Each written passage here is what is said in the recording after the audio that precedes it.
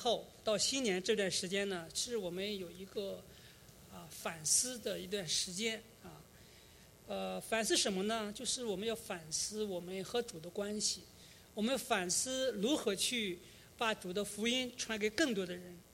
那我们反思耶稣基督给我们带来的这个盼望、这个平安、这个喜乐和爱。所以今天我讲的题目呢，就是你相信吗？那过去的这几天呢，我参加了这个阿巴呢学生的宣教大会。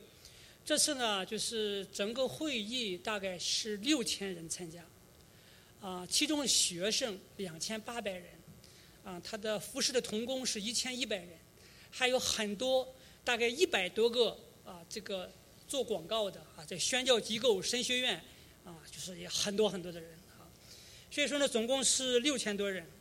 那我觉得这个大会，它这个多元的这个信息、多文化的见证，他们的见证有来自南美洲的，有来自非洲的，来自伊朗的，来自斯里兰卡的，还有很多的受苦的那些牧师、传道人带来的见证，还有很多的学生被神的灵感动来为主来做见证他们一个年轻的学生为何在这个大会上能够被主得着，愿意委身自己去宣教真的是很了不起。我觉得这个会议很值得我们华人的这个布道会培灵会去学习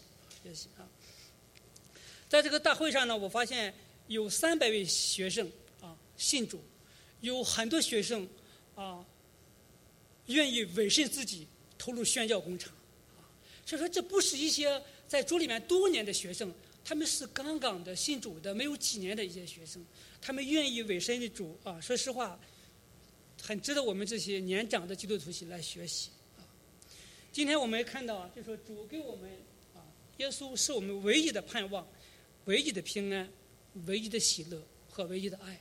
可是如果是你不信主的话，那主这些带来的这些福分和我们每个人也没什么关系所以说你必须在基督里边，你才能够得到基督的盼望、平安、喜乐和爱今年的夏令会之前呢，我分享约翰福音到了第9章。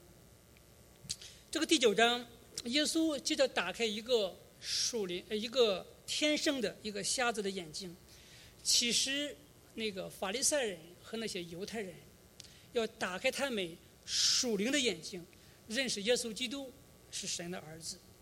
所以说在今年的2023年，今年的上半年呢，我呢继续的分享约翰福音我今天呢是分享的是约翰福音的第10章，下次呢分享约翰福音的第11章。我用的是同一个题目，你相信吗？同一个题目。那使徒约翰在这个约翰福音里面反复的讲到，信耶稣的人有永生，因为约翰深深的知道这是神的心意，神深愿我们每一个人进入神的国，得到永恒的生命。可是不是每一个人都能够信耶稣的。所以我们这些基督徒应当不断的传讲耶稣是谁，传讲耶稣到底在这个世上的时候做了什么样的工作，并期盼圣灵在听到福音的人的心里边做奇妙的工作今年我们教会的主题就是到水深之处大家看到这个拿到你的单张，你看上面有3个图3个图。那所以说我呢是祷告，期望2023年神使用我们当中的每一个人，我们把福音传给更多的人，我们在主里边对神的话语有更多的认识，和主的关系有更深入的连接，同时也把我们这个福音的合场可以扩大到校园里边去扩大到这些国际学生当中去，为主得到更多的人这是我要给弟兄姊妹讲的这个前言那我们现在来看约翰福音的第10章那讲约翰福音第10章之前呢，我首先给大家分享就是约翰福音的7章到10章的21节是一个大的段落，它记载了耶稣来耶路撒冷过住棚节所讲的话，所做的圣工。耶稣在住棚节期间不断的教训人启示他的身份，在第9章里边，他首先他医好了一个生来瞎眼的人，可是这个法利赛人却把这个人呢赶出了会堂。那耶稣在过去的人选当中又找到了这个医好的人，告诉他自己的身份是神的儿子，所以这个人呢就信了耶稣。可是他们当中的法利赛人却不肯承认自己灵性上的黑暗，所以说他们就把这个人呢赶出了会堂。那这个第10章是这个第9章的一个延续，也就是说耶稣继续的教训法利赛人，可是法利赛人继续的来对抗耶稣。说今天我们要从这10章里边，我们要分3个段落给大家来分享啊。第一个段落就是1节到10节。那耶稣首先给法利赛人讲了一个比喻，讲了一个羊圈的比喻，然后耶稣就说：“我实实在在的告诉你们，我就是羊的门。又说我就是门，凡从我进来的，必然得救，并且出入得草吃。耶稣在讲他是我们的救恩之门啊。那第2段是11节到21节，耶稣说：“我是好牧人，好牧人为羊舍命。”在这段经文里边，耶稣5次提到他舍命。耶稣按照神的命令为属他的人舍命，要把他的命，但是他说他又能够把他的命再取回来。这是耶稣讲到他在十字架上为我们流血牺牲。那第3段是22节到42节，那这段经文记载的事情是主棚节之后的修殿节。主棚节2个半月之后就是修殿节。那耶稣接着他所行的神迹奇事，向法利赛人宣告他自己的神性啊。所以说呢，在我正式讲之前呢，我把这42节这个段落给大家呢先讲清楚。那我们现在呢一点一点的来看。首先我们看耶稣是救恩之门。那我们先来读圣经先读1节到9节我们1节到10节我们来读我实实在在的告诉你们，人进羊圈不从门进去，倒从别处爬进去，那人就是贼，就是强盗。从门进去的才是羊的牧人，看门的就给他们开门，羊也听他的声音，他按着名叫自己的羊，把羊领出来，既放出自己的羊来，就在前头走，羊也跟着他，因为认得他的声音。羊不跟着生人，因为不认得他的声音，必要逃跑。耶稣将这比喻告诉他们，但他们说不明白所说的什么意思。所以耶稣又对他们说：“我实实在在的告诉你们，我就是羊的门。凡在我以先来的，就是贼，是强盗，羊却不听他们。我就是门，凡从我进来的，必然得救，并且出入得草吃。盗贼来，无非要偷盗、杀害、毁坏。我来了，是要叫羊得生命，并且得的更丰盛。”当我们读这段经文的时候，我们就发现耶稣讲了一个羊圈的比喻。在这个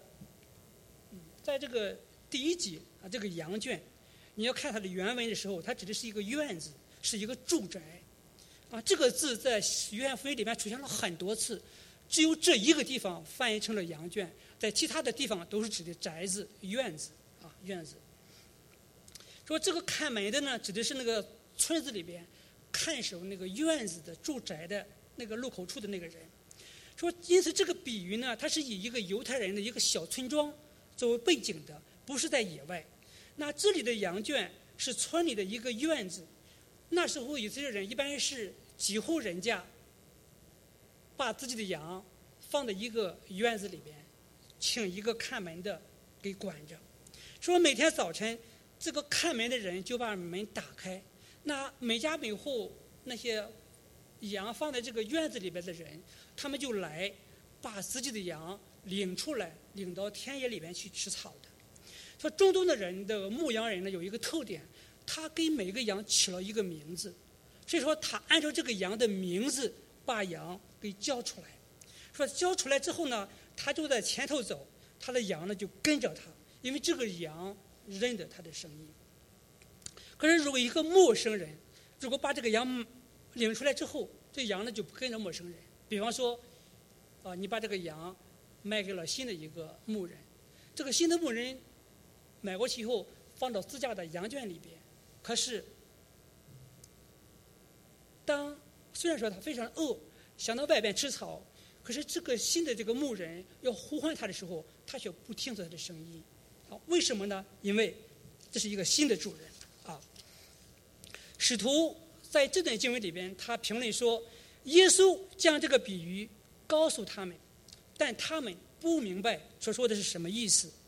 这里的他们就是指的第9章那些拒绝耶稣的法利赛人。这些法利赛人不明白耶稣为什么要讲这个比喻。耶稣用了贼和强盗来影射这些法利赛人，因为他们把那位医好的瞎子赶出了会堂。因为那位瞎子说，从创世以来从未听见有人把生来瞎眼的人给开了，这个人若不是从神来的，他什么都不能做。所以说这个瞎子他认识了耶稣是谁，他就做了耶稣的门徒。所以说这个经文告诉我们，耶稣才是那位真正的牧人，羊群认得他的声音，并且跟着他走。当早晨牧羊人把羊从村里的羊圈里边领出来之后，就带到田野里去吃草。你要知道，在夏天的时候，牧人和羊群往往是不是回家的，他要在田野里边是过夜的。他过夜的时候呢，你会发现他有用一个石头围起来的一个羊圈，在这个羊圈上面呢，他种了很多的蒺藜。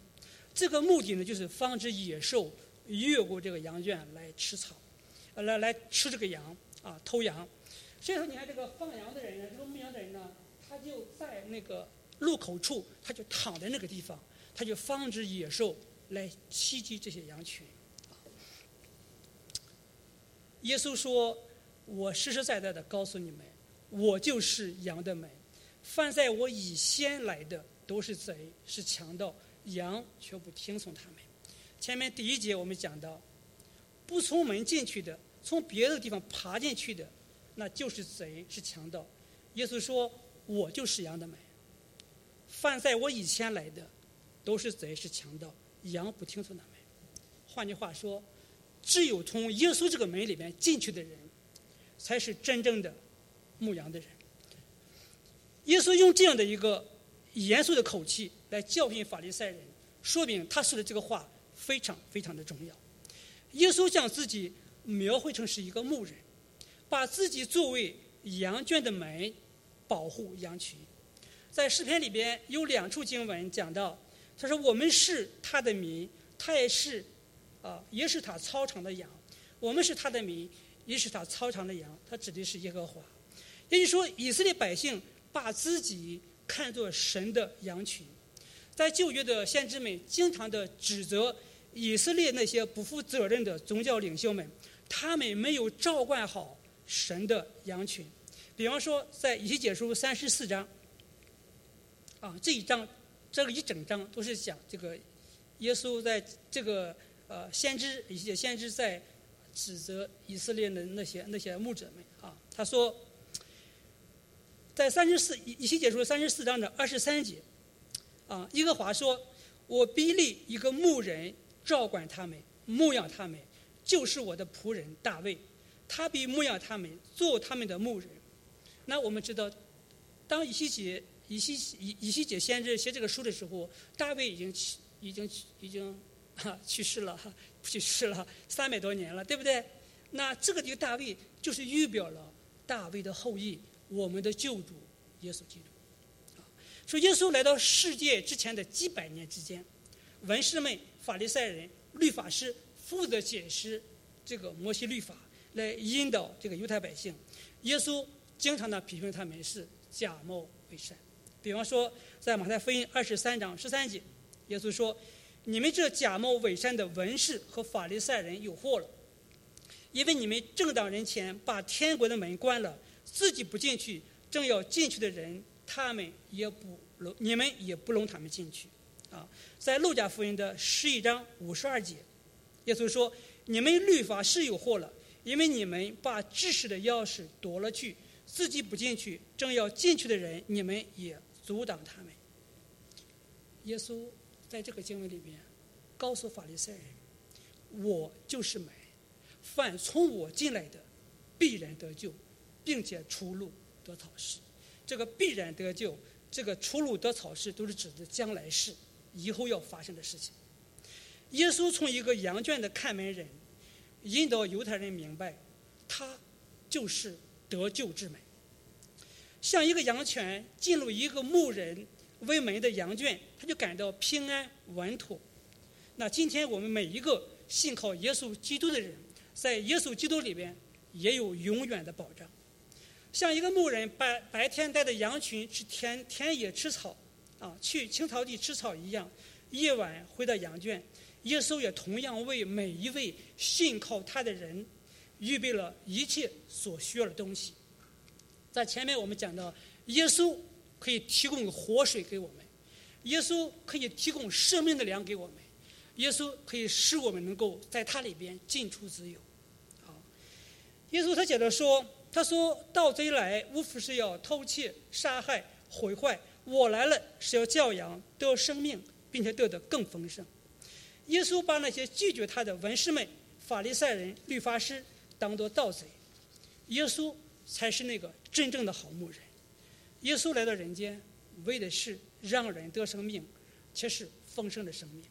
这个丰盛的生命包括了今天我们因着和神建立美好的关系而享有的盼望、平安、喜乐和爱，以及永生。如果今天你觉得你还没有盼望、没有平安、没有喜乐，你没有爱，你需要思想一下，你跟神之间的关系怎么样？你的问题出在什么地方？这是今年我们教会的主题，你和神之间这个关系要好好的思考。让我们今天来思想一下，在今天这个世界上，谁是盗贼？谁在偷窃、杀害、毁坏人的生命？首先就是魔鬼撒旦。圣经上说，魔鬼像吼叫的狮子，到处游行，寻找可吃的人。我讲过，魔鬼的势力在异教徒的世界，在经济领域，在政治领域，在犯罪的领域，在神秘主义领域，在道德领域，在疾病的领域，吞吃着一个又一个的人。第二个就是第二批人，就是那些披着基督教外衣的异端邪教。比方说我们在基督圣经里边学过的耶和华见证人教会、摩门教，他们否定三一真神，否定基督的神性他们打着基督教的旗号，把人引向死亡。第三类人是指的那些高举成功神学的教会，他们大肆宣扬信耶稣就会健康、富足、成功，他们不高举耶稣基督的十字架，他们选择会众喜欢听的经文传讲，只分享主如何赐福你，从来不提为主受苦这件事情。在去年的12月的前2个主日12月份前2个主日，我在母堂的主日学分享这个教母书信。使徒保罗在他生命的晚期反复地嘱咐他的助手提摩太和提多，要防范异端说教进入教会的领导层。教会要选举信仰纯正、个人与家庭生活健康的弟兄姊妹做教会的领袖。传道人要传讲纯正的道理，教导弟兄姊妹明白，唯有耶稣基督才能够救我们。说弟兄姊妹，今天我们当中也有没有信主的？如果你还没有信耶稣，我愿意你现在就要信耶稣。圣经上说，除他以外，也就是说除了耶稣以外，别无拯救。因为在天下人间没有赐下别的名，我们可以靠着得救。弟兄姊妹，好好的思想一下，我们每一个人都是通过耶稣基督这个门进来的。我们好好的考虑一下，我们和耶稣之间的这个关系怎么样？这个关系怎么样？这是除了耶稣之外，我们别无拯救我们耶稣基督是我们到神面前的唯一的道路。这是我给弟兄们分享的第一大点，耶稣是救恩之门。我现在分享第二大点，就是耶稣是为你我舍命。我们就一起来读11节到这个21节的经文。我是好牧人，好牧人为羊舍命。若是雇工不是牧人，羊也不是他自己的。他看见狼来，就撇下羊逃走。狼抓住羊，赶散了羊群。雇工逃走，因他是雇工，并不顾念羊。我是好牧人，我认识我的羊，我的羊也认识我。正如父认识我，我也认识父一样，并且我为羊舍命。我另外有羊，不是这圈里的，我必须领他们来，他们也要听我的声音，并且要合成一群，归一个牧人了。我父爱我，对不起，我父爱我，因我将命舍去，好再取回来。没有人夺我的命去，是我自己舍的。我有权舍了，也有权柄再取回来。这是我从父所受的命令。犹太人为这些话又起了纷争，内中有好些人说他是被鬼附着，而且疯了，为什么听他呢？又有人说这不是鬼附之人所说的话，鬼岂能叫瞎子的眼睛开了呢？那首先我们来看这个11节到18节那耶稣在这段经文里边宣告自己是个好牧人。那一提到牧人，我们免不了就会想到关于牧养弟兄姊妹的事情。可是耶稣在这段经文里边，他不谈牧养的事情，他也谈的是救赎的事情。他要为属他的羊来舍命，他要救属他的羊而且耶稣还讲到了他另外有一群羊，不是这个圈里边的。那这个圈当然指的是犹太人这个圈，他另外那个圈里的人是那个羊是指什么人呢？那指的是外邦人是外邦人。所以说耶稣要为以色列人，要为犹太人，要为外邦人，要从死里复活那首先我们来看第一点就是耶稣是为羊舍命。在这个11节到13节这里边，耶稣在这段经文里边5次清楚的确认他要为羊舍命为所有的羊舍命耶稣知道他是从父神那里来的，他知道父神给了他命令，不久他就要上十字架，为以色列民，为世人舍去自己的生命。所以耶稣在这个地方迎视那些犹太人的领袖们，如同雇工一样，对那个生来是瞎眼的乞丐漠不关心，把他赶出了会堂。而耶稣却找到了他，并且关心他，让他信神的儿子，为他指明一条得救的道路。耶稣将代替世人去死，甘愿为世人舍掉自己的生命，包括我们当中每一个人。首先耶稣他说他要救属于他的犹太人。在14节和15节里边，这里有一个认识，这个认识呢出现了几次4次。大家看这个认识的时候，它不是指的理智上的一种认知，它说明了一种关系的亲密。说这种关系像耶稣子和父之间的关系那么一个亲密这里的认识强调的是耶稣认识谁是属于他的人。那这些人听到耶稣的声音之后愿意信耶稣，耶稣要救他们，为这些人舍命。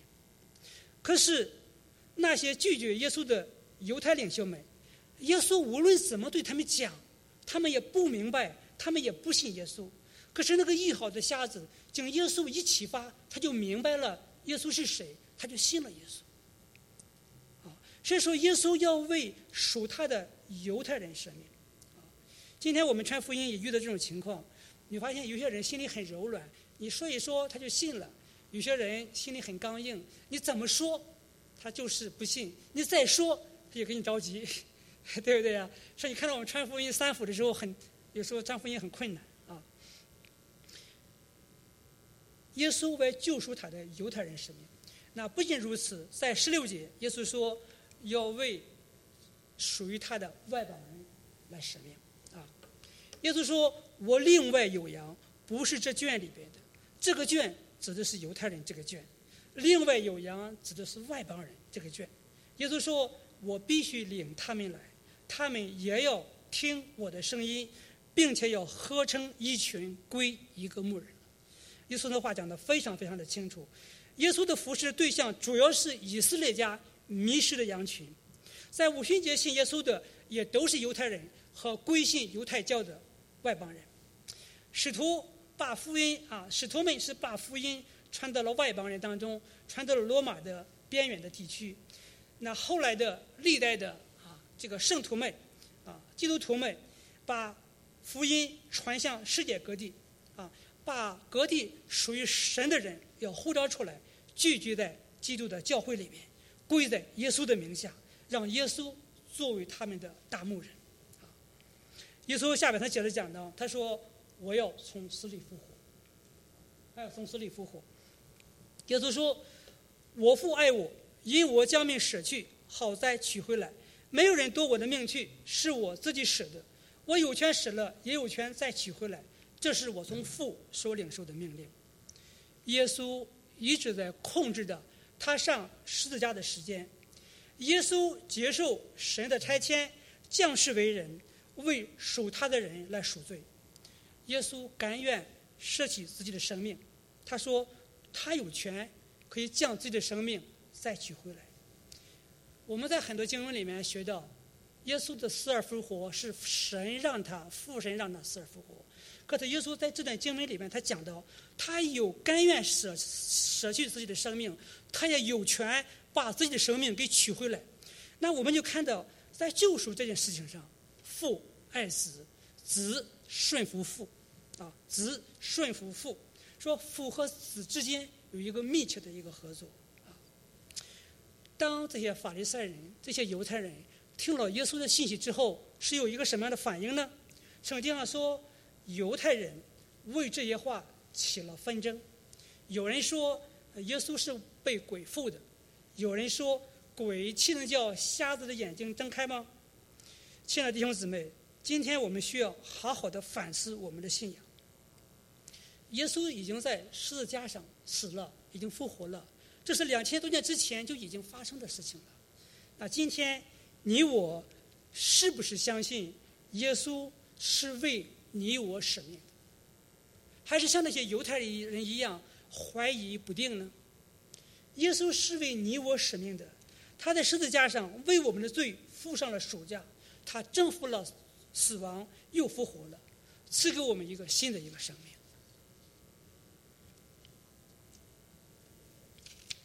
不是弟兄姊妹，你怎么认识耶稣的复活？我回中国农村的时候，我去做传福音的，我问过很多的人，我说你们相信耶稣复活吗？你相信将来你还能够复活吗？他们都不肯定。可是圣经里说，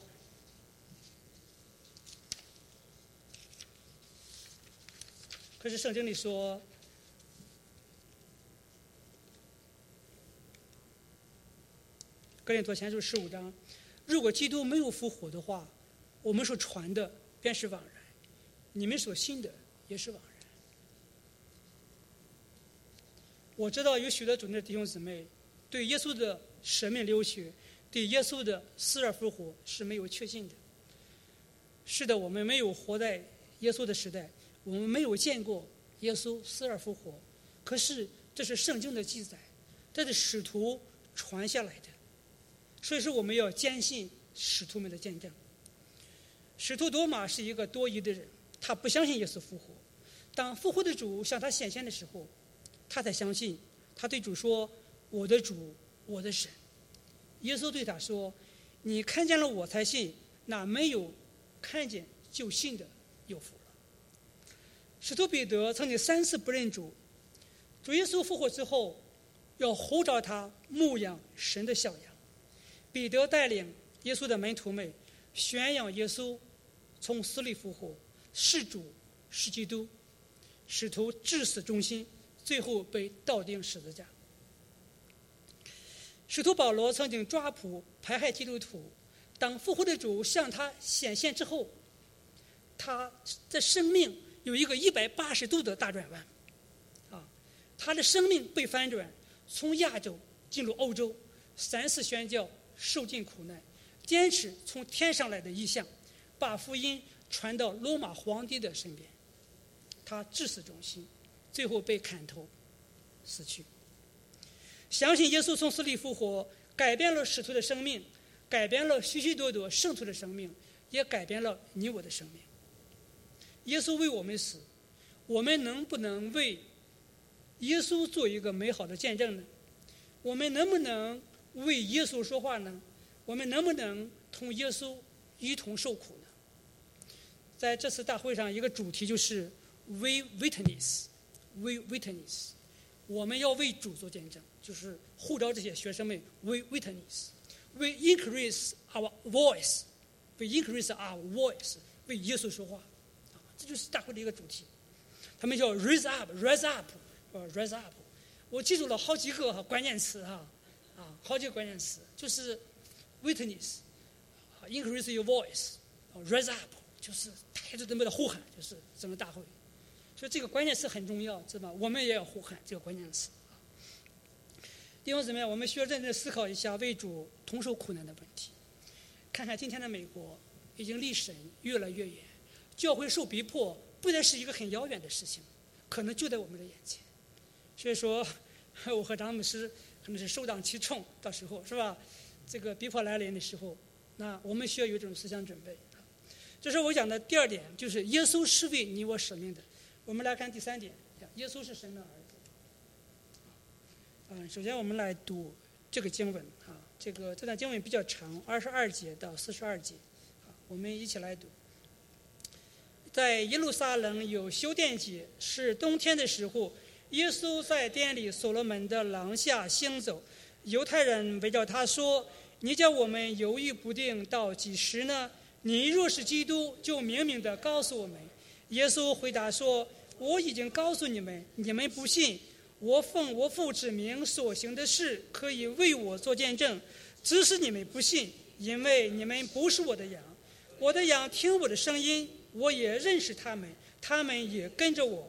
我又赐给他们永生，他们永不灭亡，谁也不能把我从手里从他们夺去。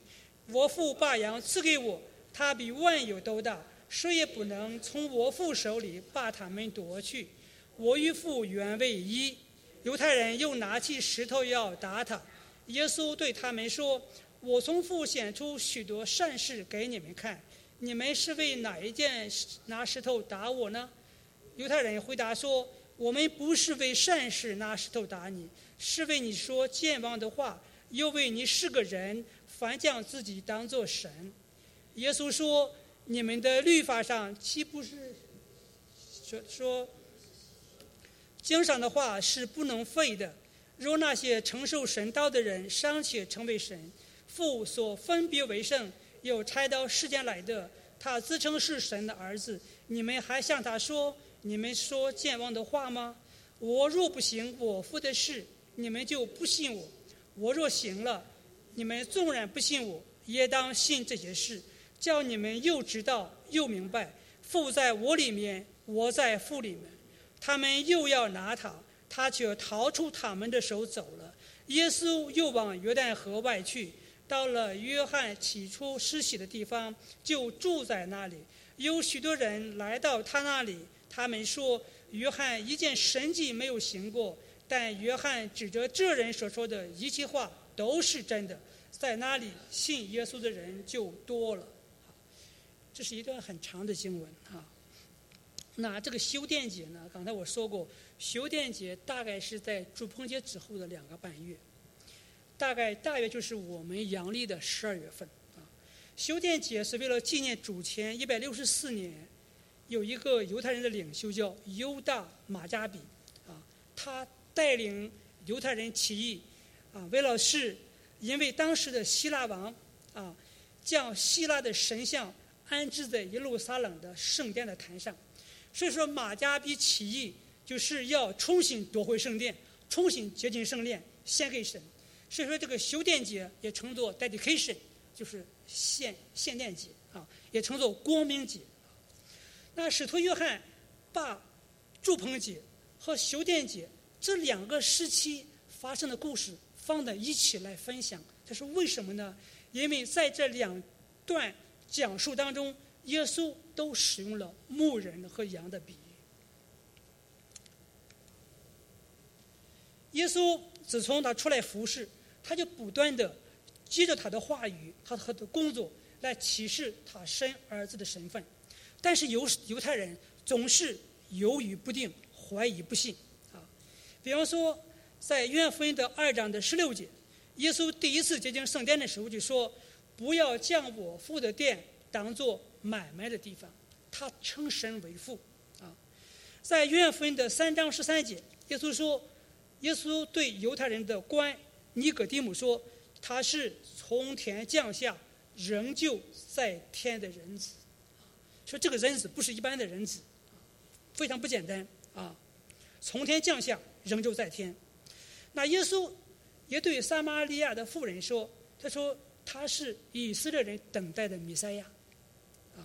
耶稣在毕士大池对犹太人说，我父做事到如今我也做事。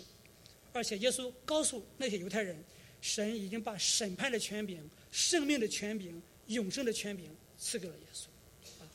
耶稣很能够把永生和生命赐给信他的人。耶稣行过5饼2鱼的神迹之后，他就对犹太人说，我是从天上降下来的生命的粮啊。在这个住棚节，耶稣告诉犹太人，他是神，是从神那里差来的。他公开的邀请那些饥渴的人到他这里来喝水，应许他能够赐给他们旧约里所说的那个活水的泉源。那在第8章，耶稣也是对他们说，我是世界的光，跟从我的就不在黑暗里走，必要得到生命的光。在第8章他还说，没有亚伯拉罕就有了我。在第9章他说，他医好了那位瞎子之后，他告诉那个瞎子，他是神的儿子。所以我们就看到耶稣公开的、私下的都在宣告他自己的身份。在这一章第10章，耶稣再次宣告他是羊的门，他是好牧人。犹太人非常的明白，只有神才是他们的牧人，他们不承认别人是他们的牧人。当耶稣说他是好牧人的时候，无疑是在说他就是神。所以说犹太人就是总是要围着他，你要明明的告诉我们你到底是谁，你的身份到底是谁。因为耶稣没有直接的说他是基督，他是弥赛亚。因为在耶稣那个时代，如果你明明的说你是弥赛亚，你是基督的话，因为犹太人对弥赛亚对基督的认识是有宗教的意味，也有政治的意味，也有军事的意味。那如果是罗马政府认定耶稣是一个军事领袖，是一个政治领袖，那耶稣上十字架的时间就会提前，那就不是耶稣到世上来，不是神设定的那个时间。所以说耶稣一直到了最后的时候才宣告他的身份。说在这一章里边，那我们看到有几点需要去来分享的。第一个，属主的人都听耶稣的声音，属主的人相信耶稣。当耶稣说我的羊听我的声音，我也认识他们，他们也跟着我。声音在这章经文里面是一个非常关键的词，这一章里面出现了5次。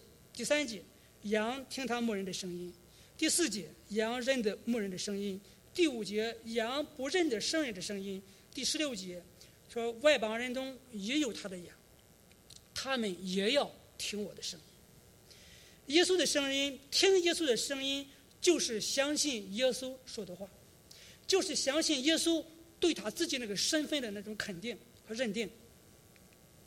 耶稣认识他的羊，他们跟着耶稣。犹太人之所以犹豫不定，就是因为他们不肯相信耶稣是基督。耶稣向那些相信他的人有应许，他说，我又赐给他们永生，他们永不灭亡，谁也不能从我手里把他们夺去。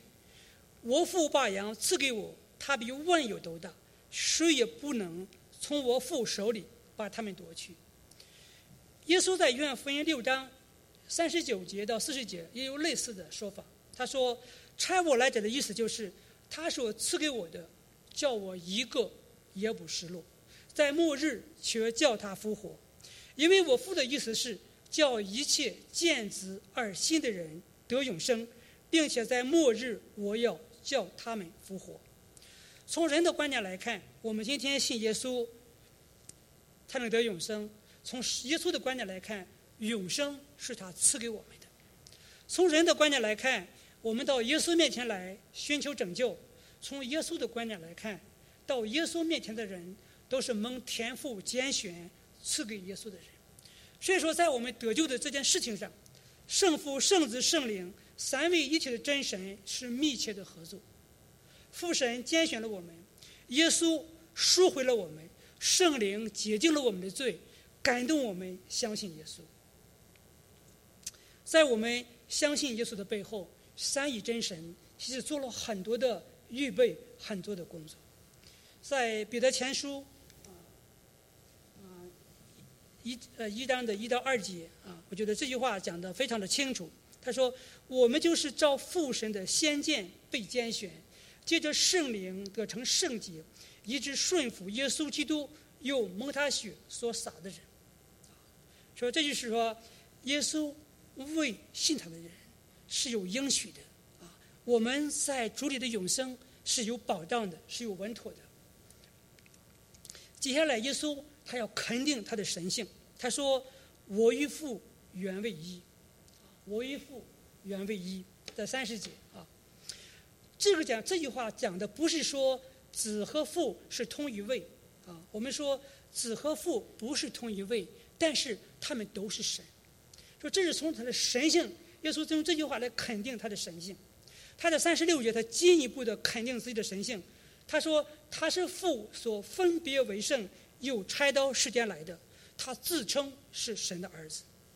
在第38节也讲到，耶稣说：“我父在我里面，我也在父里面。”弟兄姊妹，当我们读到这些经文的时候，我们可以肯定的相信耶稣就是神。